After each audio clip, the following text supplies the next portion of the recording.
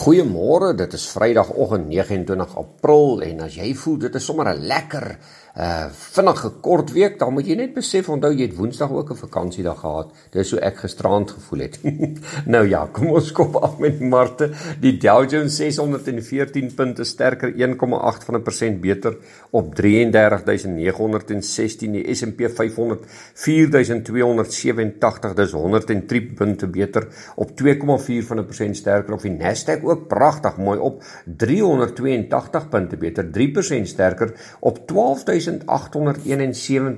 Maar ons wil net noem dat Apple en Amazon se aandelepryse sukkel so bietjie en dit is omdat hulle resultate so bietjie teleurstellend is oor wat beleggers verwag het.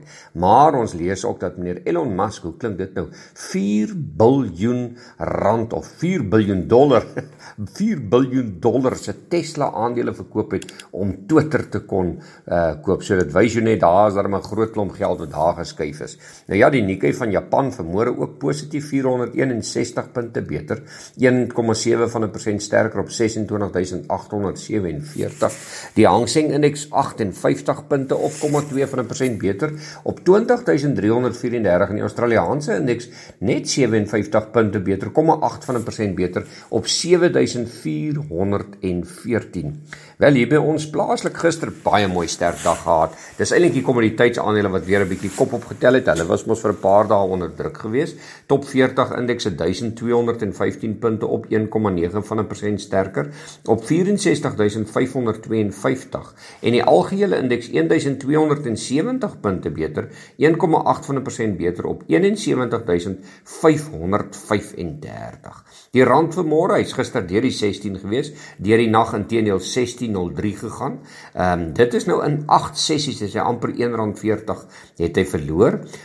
Die euro R16.78 en die Britse pond R19.92.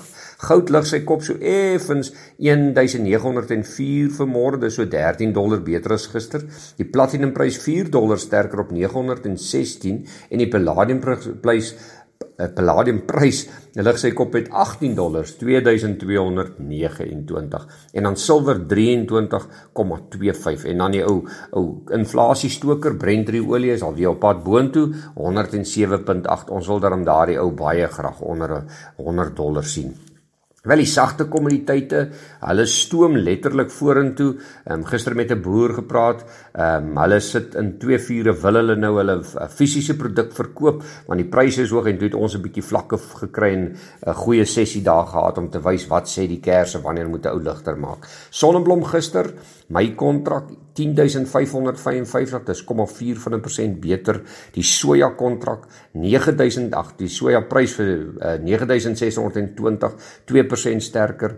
Koring 7.504, dis 1,4% beter en dan die witmielie-prys vir my 4.595, dan kyk hy klop amper by die 4.6, 3% sterker en die geelmielie-prys 4.700, 3,1% beter. So joh, my tong knoop eintlik vanmôre soos dat ek sien hierdie pryse styg. Ek wonder wat gaan dit aan ons kosmandjie doen. En dan laastens die nuus wat ons raak gelees het internasionaal. Sanofi se inkomste styg met 12,6%. Japan se kleinhandelverkope het in Maart met 2% gestyg. PayPal se inkomste daal so bietjie, maar hulle winste lyk weer 'n bietjie beter as 'n jaar terug. En Meta stuur baie goeie sein het. Hulle aandele styg met 12% omdat hulle baie goeie winste aankondig. Plaaslik Self32 laat weet dat hulle produksie op lyn is. Netcare se inkomste groei styg met 2,5% soos verwag. Die Tinmine Alphamine produseer nou sowat 4% van die wêreld se ontginde tin. En dan Dischem weer gekom met pragtige resultate. Hulle sê hulle resultate kan tot 28% hoër wees as verwag. En dan Clicks het 'n 9% toename in omset gerapporteer. Nou ja, dit was 'n bekvol. Geniet julle lang naweek. Ons kuier weer volgende week na die lang naweek. Besoek gerus ons webtuiste www.fransdeclercq.com vir meer inligting en ons gesels weer.